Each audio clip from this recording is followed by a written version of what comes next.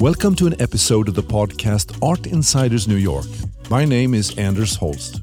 The theme of the podcast is New York, with a focus on behind-the-scenes conversations with fascinating people who are making an impact in the world of art, design, and architecture.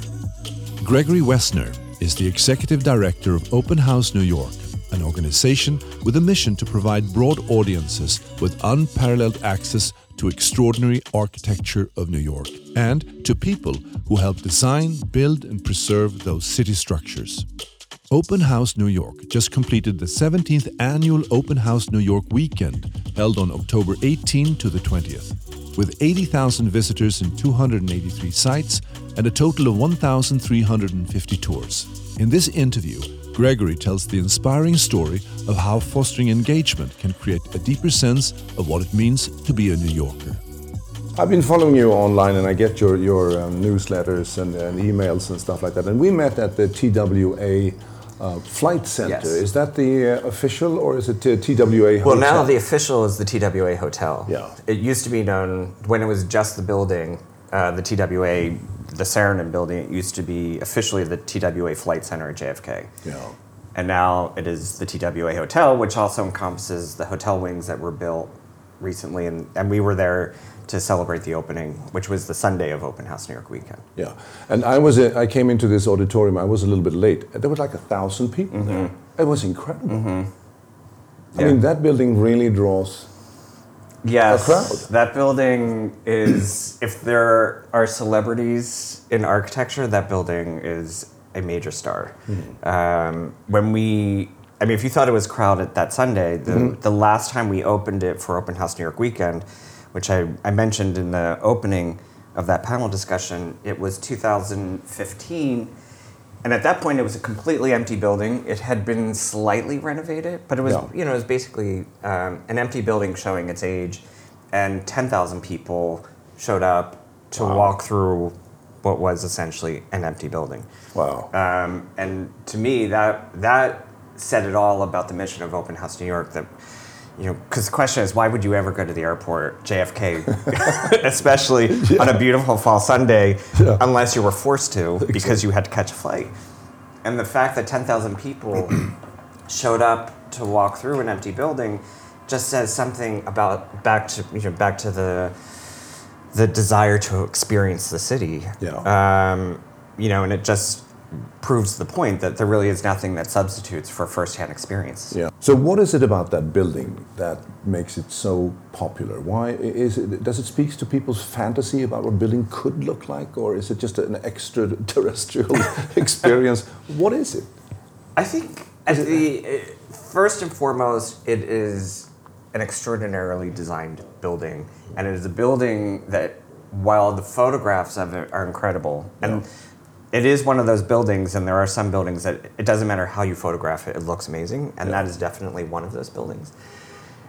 The photographs don't capture the experience at all, and so I think people want to feel what it's like to be inside it. Yeah. And I was, had studied art and architectural history, throughout my education, my career, and that building has probably been on, a million exams that I've had to take. And I had only ever seen it in photograph. Yeah.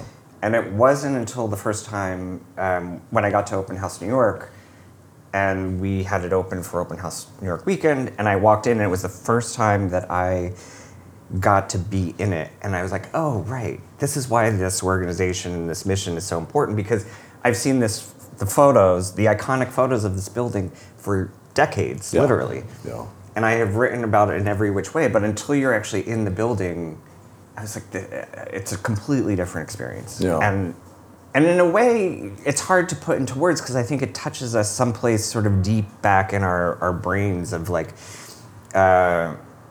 it's almost like a primordial experience where your body is just activated by the space around it. Yeah. And that building, it's just, it's curvilinear. There are no straight lines anywhere in the building. And it just, it's on many different levels, and it's swooping and swerving, and it's, mostly all white with these like punches of red, and, it's just an incredible experience that everyone feels.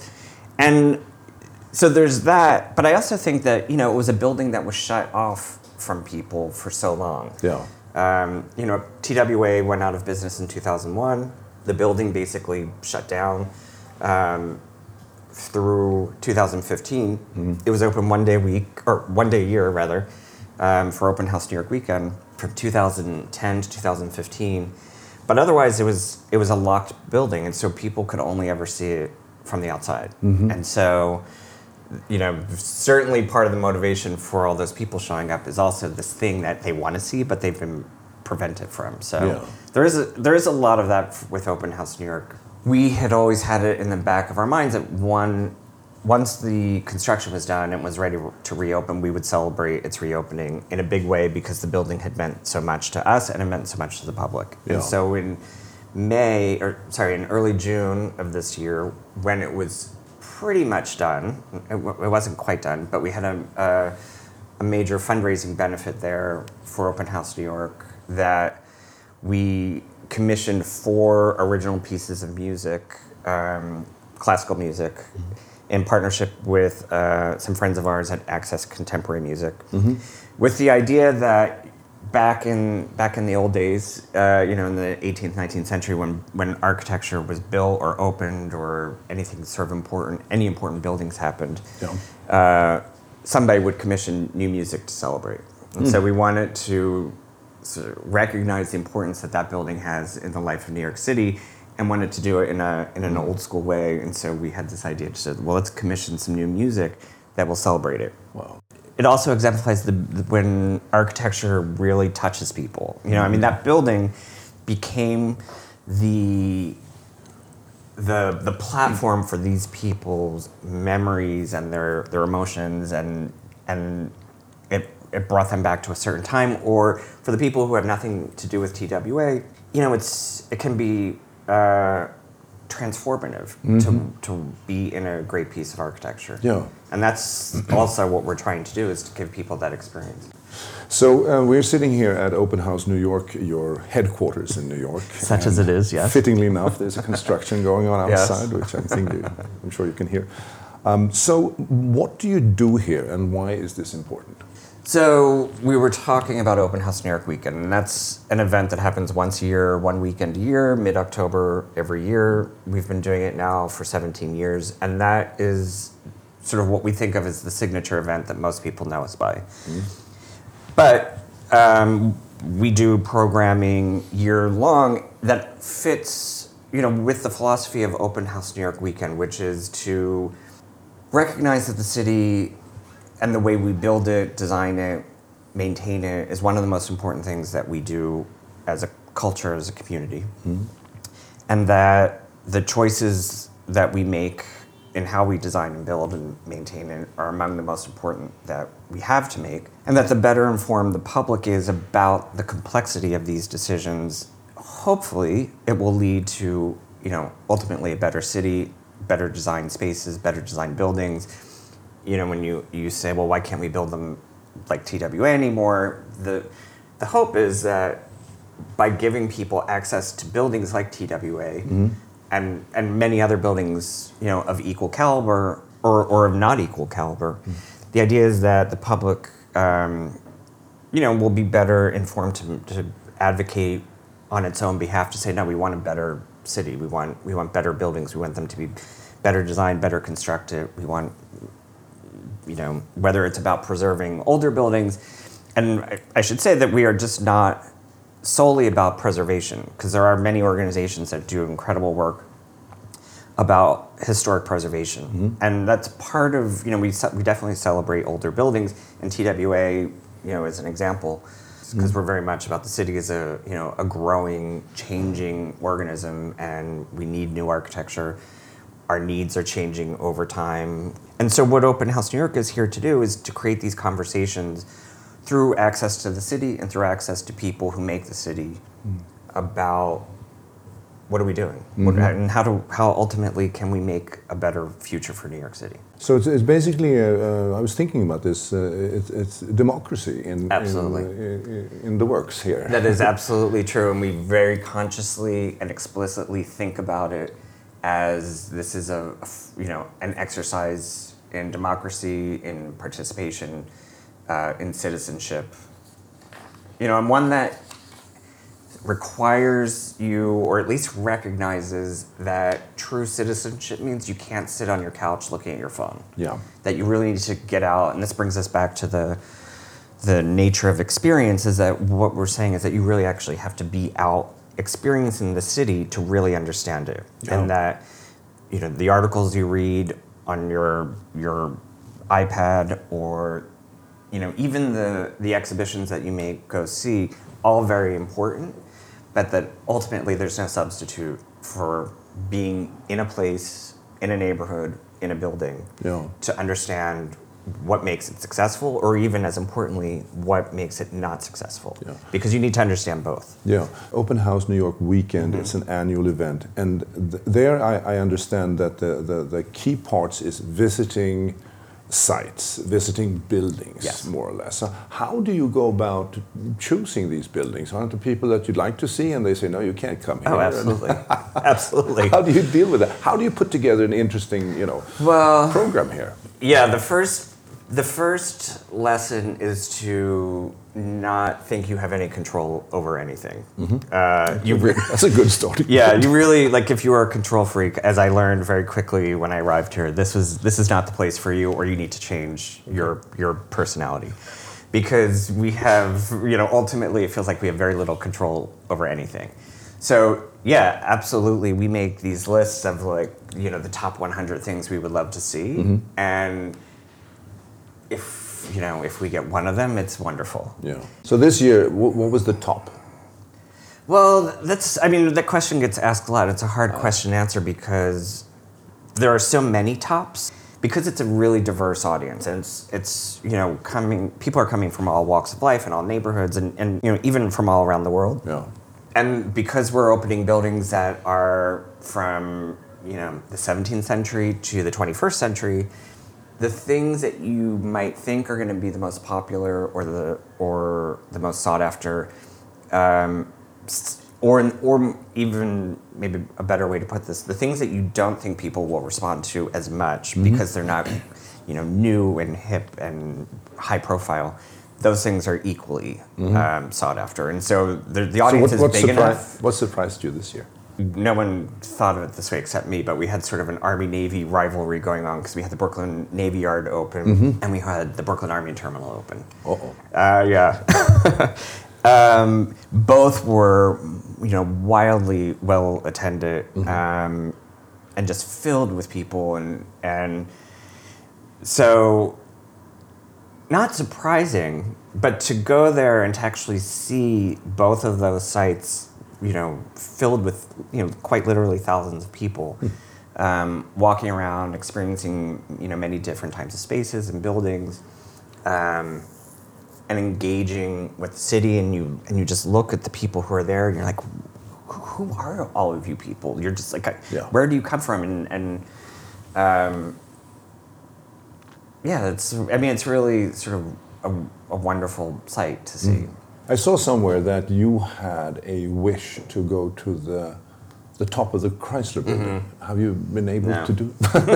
Why wouldn't they do that? It's for sale now. Why don't you? I know. I should go. Yeah. I should go as a potential buyer. Exactly. Make a nice bid. And by the way, I have 50 friends here who would like to check it out. Yeah. Now, you said somewhere we went from an organization being about pretty buildings to looking at some of the most serious issues in the city and exploring them through land use and planning. So this was something that was then added to what was already there. When you came here, that's how I understood this. Yeah, in part. I mean, and not to dismiss pretty buildings by any means, because, that is very much, we want to promote good design. And Open House New York Weekend, in part, was always about getting you to go to parts of the city and opening up things that you wouldn't otherwise see.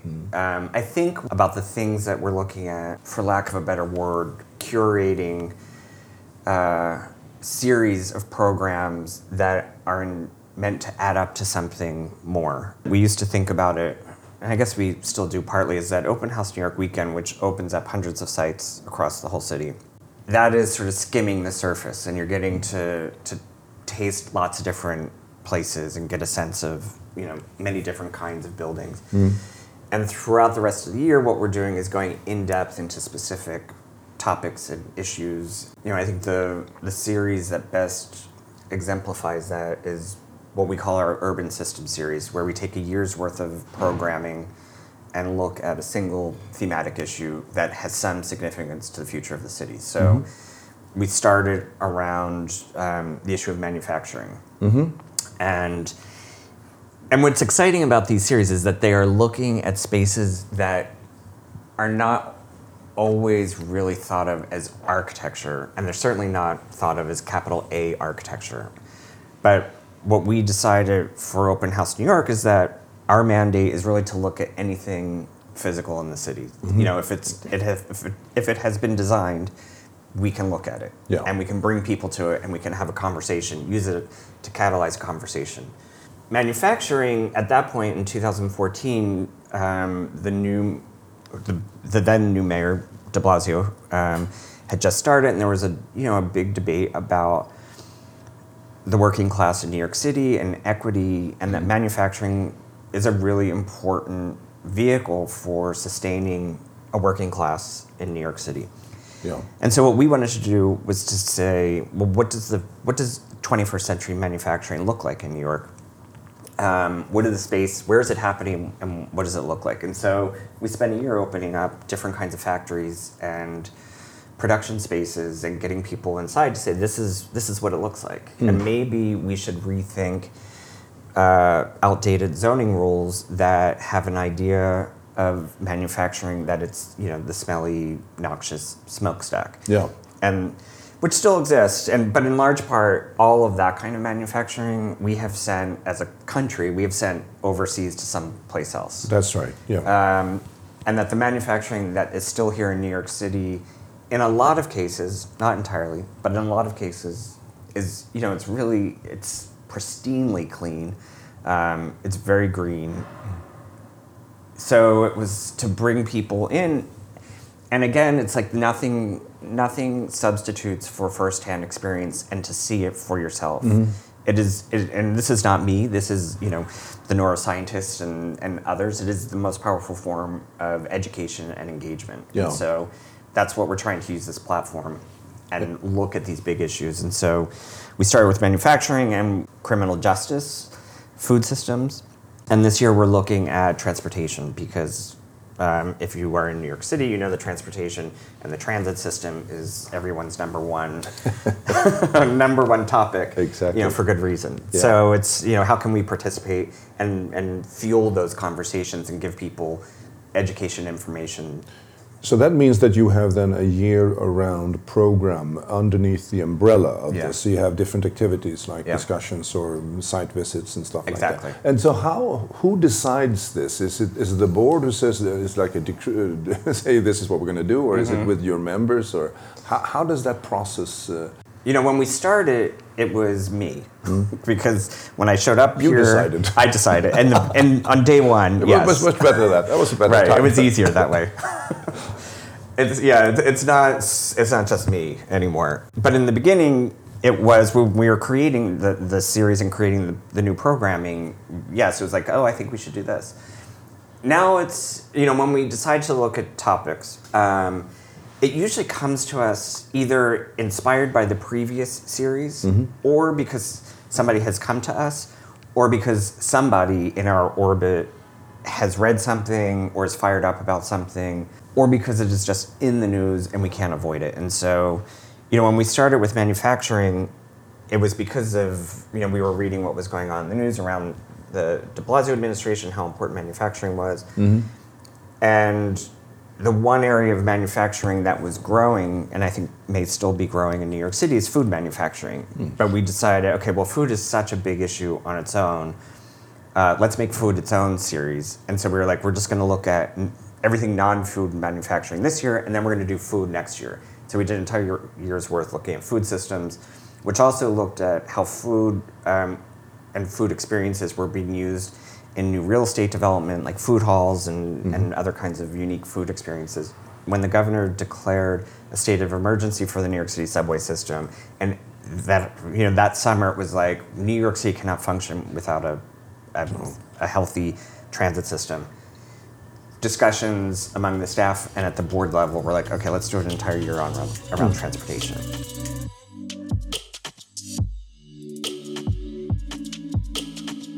Do you document this in a sense that it ends up in some kind of I don't know, presentation or proposal, or I mean, at some point here there's a lot of input, so there's a lot of knowledge that comes up to the surface, and maybe that should go somewhere. Absolutely, and the short answer is sort of no.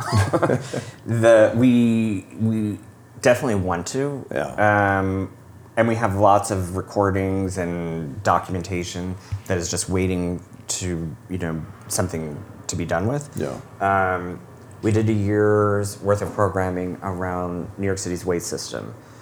And we were probably most successful during that year, where we created some original digital content. We documented the programs very well. Yeah.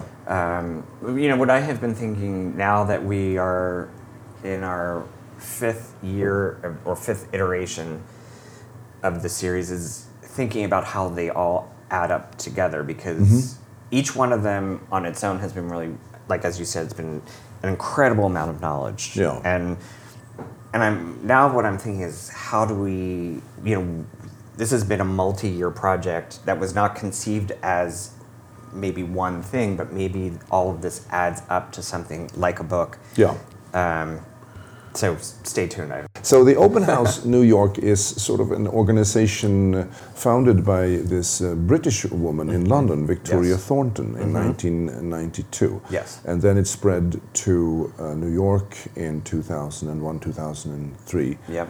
Partly as a reaction to the 9/11 events and the need to open up the city. And you also have Open House America. So there are other cities also, but not that many. Chicago, right. San Diego, and Monterey. Atlanta, okay. Yep. So how does that work on that level? Are you mostly focused on New York, or do you? We're focused only on New York. Yeah. And when we talk about Open House worldwide and these other international cities, we're specifically talking about this one weekend a year event. As you said, it started in 1992 in London, and Victoria Thornton was somebody like many of us who walks around the city and always is wondering, what's inside that door.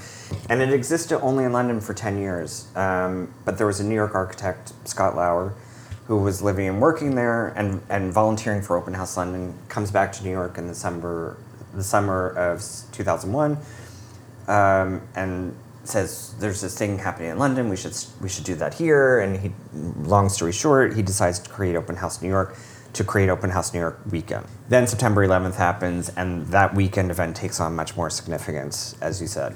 This is the beauty of it. The way I understand the story is that there was a Tel Aviv architect in New York City in October 2003, coincidentally stumbled into Open House New York weekend. He was here on vacation. He goes back, and it was either Tel Aviv or Jerusalem, goes back to Israel, and goes to his city and says, there's this great thing happening in New York. We should do that here. Yeah. So this process sort of multiplies. And so that's what they did. And they run those two cities either simultaneously or together, under the same organization. And from there, other cities and other people took notice. Each city that does an Open House weekend, it comes from within the city. And so it has to be started by residents and locals. They organize it. They manage it. We form a loose consortium called Open House Worldwide. And there's a website where people can see all the dates and all the cities that are participating. But each city is completely independent of the next. And otherwise, we agree to a sort of shared set of values and practices. Just one more point about the Open House Worldwide, what I think is encouraging to me, and I think to all of us who are doing this work, is that if you read the news really anywhere, there could be a narrative of the world is closing itself off. It's all about borders and boundaries and restricted access.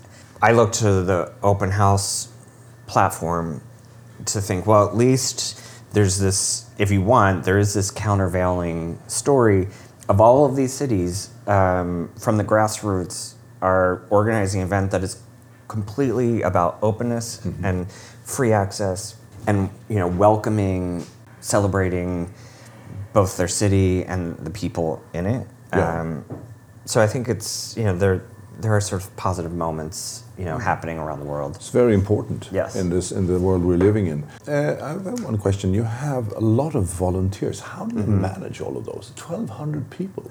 It's like herding cats. I mean, how do you communicate? How do you get hold of them? How do they know what to do? Well, we start off. We had 1,500 volunteers register this year, and I think then we had even more on a wait list that we ultimately pulled in. So we are talking anywhere from like 1,500 to 1,600 individuals. We don't really do much recruitment. I mean, to get that number of people, and we're doing this. We announced the volunteer registration in August, which is a dead time anywhere, but we can get 1,500 people signed up, who either word of mouth or just because they want to be a part of Open House New York Weekend. So that right there is just amazing to me, and they're, an incredible group of people, from all walks of life, and who bring, many different talents and kinds of expertise. Herding cats is a generous way of putting it. It is, whenever you have 1,500 people, it is a monumental task. I can only imagine. We have a volunteer coordinator, a single person who comes in that we hire in the summer, and that one individual basically has sole responsibility for assigning volunteers to all the different shifts, communicating with them, making sure they know where they're supposed to go. As a staff, we provide an orientation in the lead up to Open House New York Weekend. But really the volunteer coordinator, who each year, like knock wood, we have found the most special, perfect person to do that. And a lot of emails. But a lot of phone calls, a lot of people stopping in, a lot of communication. So when do you feel like, that was maybe one point in your working life here that makes you really happy about what you're doing, because you can really see what this organization means to the public, right?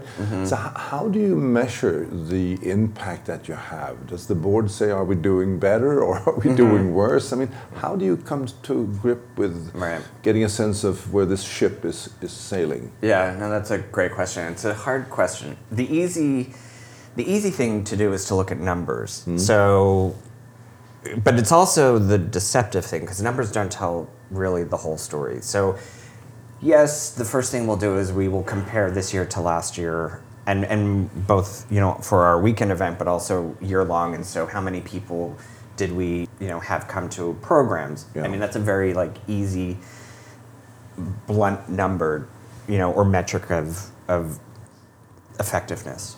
The hard thing to measure is how have you changed somebody's thinking, or how have you changed the relationship to the city. That is a very hard thing to measure. We can do it anecdotally, and I definitely use people's feedback and take it very seriously. And a lot of that feedback happens in casual encounters while we're waiting for a program to start. Yeah. Somebody will come up to me and say, "I just want you to know I was at this program, or I was at this tour, and it was the most amazing thing, and it has made me think about this, whatever, very differently." Yeah. It's one person. I take it very seriously, and it means a lot to me, but and I definitely repeat those stories. But I understand that it's hard to use one person's experience as a metric for the entire audience. And conversely, people, especially New Yorkers, have no problem at all telling us when they are not happy. And those are really hard to hear.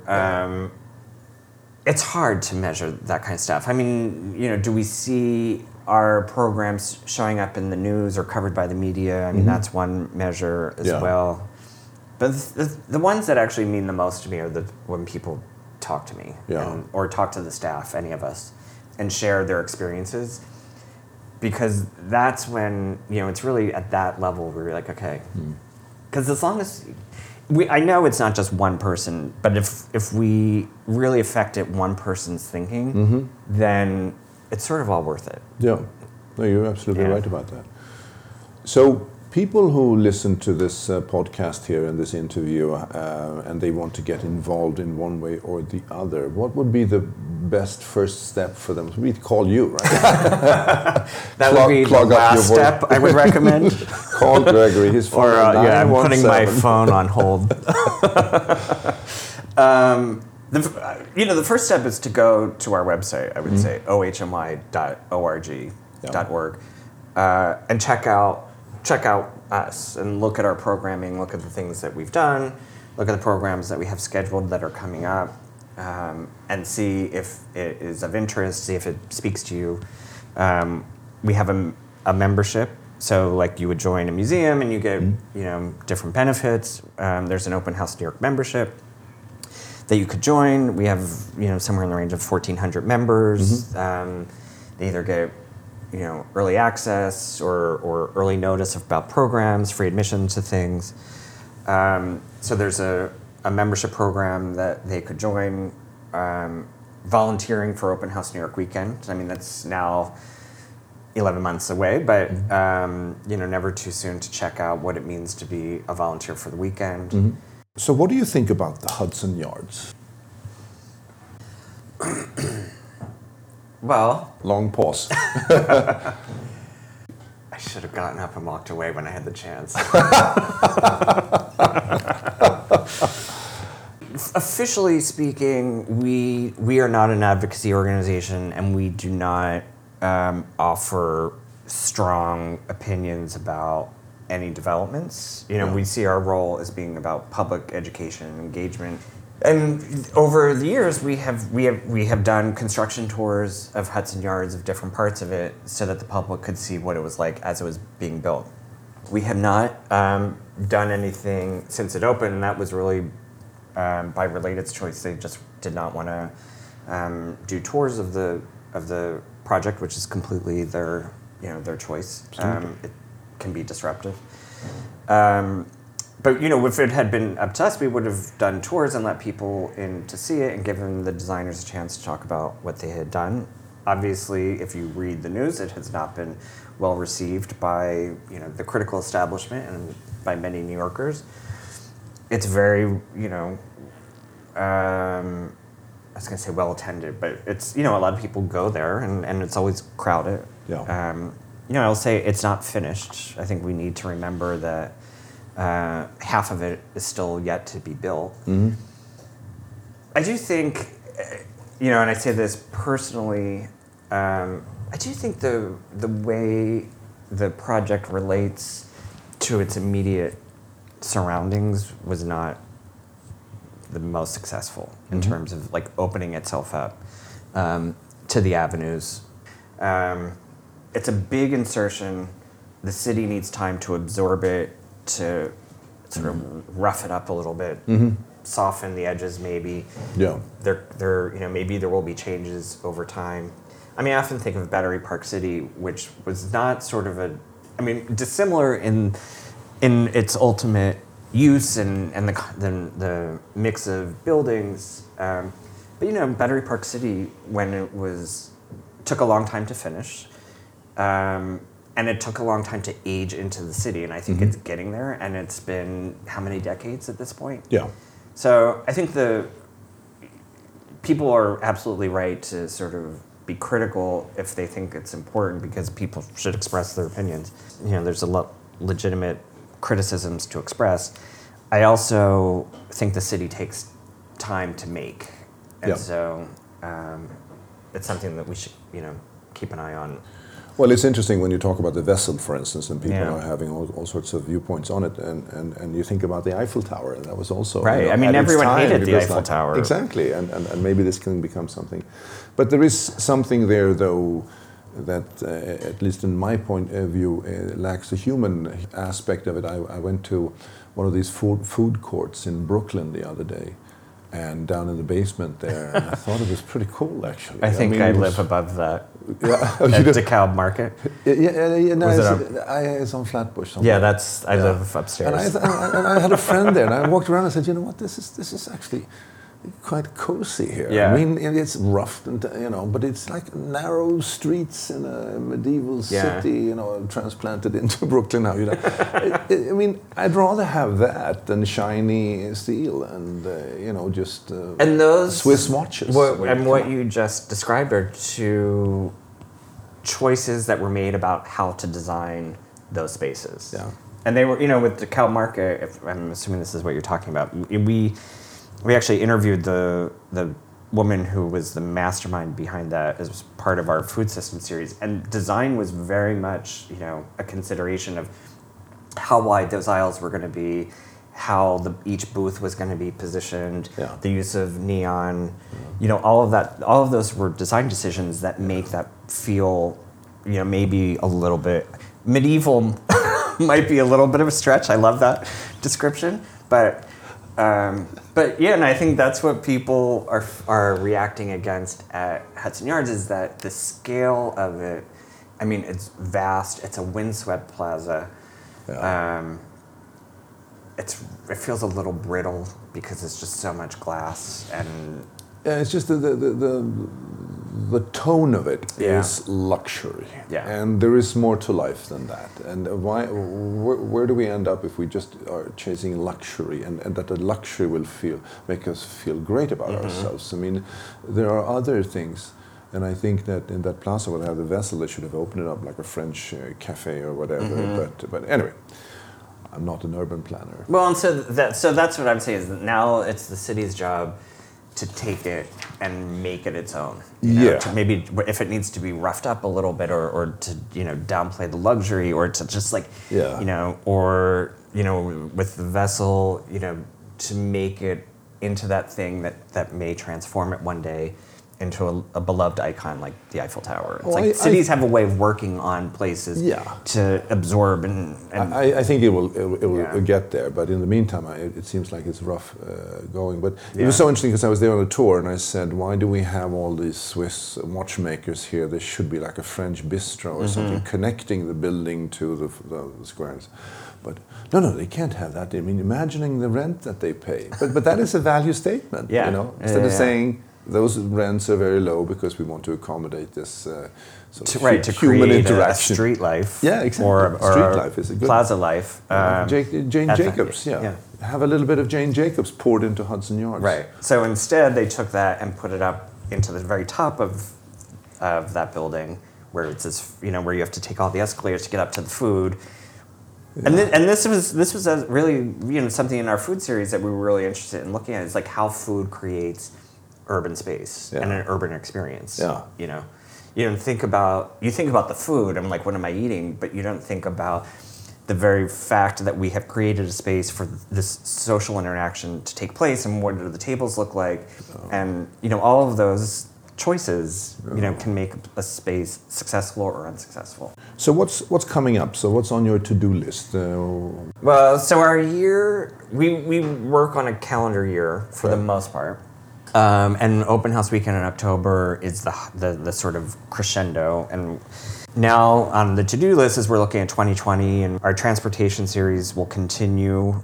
We're doing a year-long series that will launch in probably spring of 2020, looking at libraries and the library system, and understanding how institution and this building type that people thought would become obsolete with the advent of the internet has now actually become even more important, and has become a critical civic space. And we're looking at how it's been redesigned, but also idea about like spaces for knowledge and how they've been reinvented in light of technology and the internet. We do an ongoing series called Projects in Planning that looks at high-profile projects that are in their early stages of development. So things like the Mid-Manhattan Library, coincidentally, we did earlier this year, or LaGuardia Airport. And so we'll be planning, a series of those talks for beginning in early 2020. Wonderful. Yeah. So you seem to have your We have our work cut out for us. Absolutely. This is never a quiet moment. But I'm very happy about that, because you are playing a very important role here, and that is to bring people into the city and vice versa, if you could say it that way. But it's just to get people to understand where we live in this urban environment and how they also can influence things. Absolutely. And learn and influence and foster the conversation, the discussion. So I mean, we genuinely believe that there's nothing more important. I mean, this is everything. This is where we live, where we work, where we educate ourselves. Yeah. It touches on every aspect of what it means to be human. It's true. And so, whatever we can do to make these spaces and this sort of entire environment, better, it's, we should all be a part of that. Well, congratulations to your success, and I loved being at that TWA, and I will follow you very closely. Good. And more to come. More to come. Well, thank you so much for doing this interview. Yeah, thank you very much. Thank you. This is Art Insiders New York. My name is Anders Holst. Thank you for listening, and be sure to visit www.artinsidersnewyork.com to join the conversation and subscribe to the podcast. If you enjoyed this episode of the Art Insiders New York podcast, head over to iTunes if you're not already there to subscribe, rate, and leave a review. It is very much appreciated. Thank you. This episode was produced by UOM LLC, copyright 2019.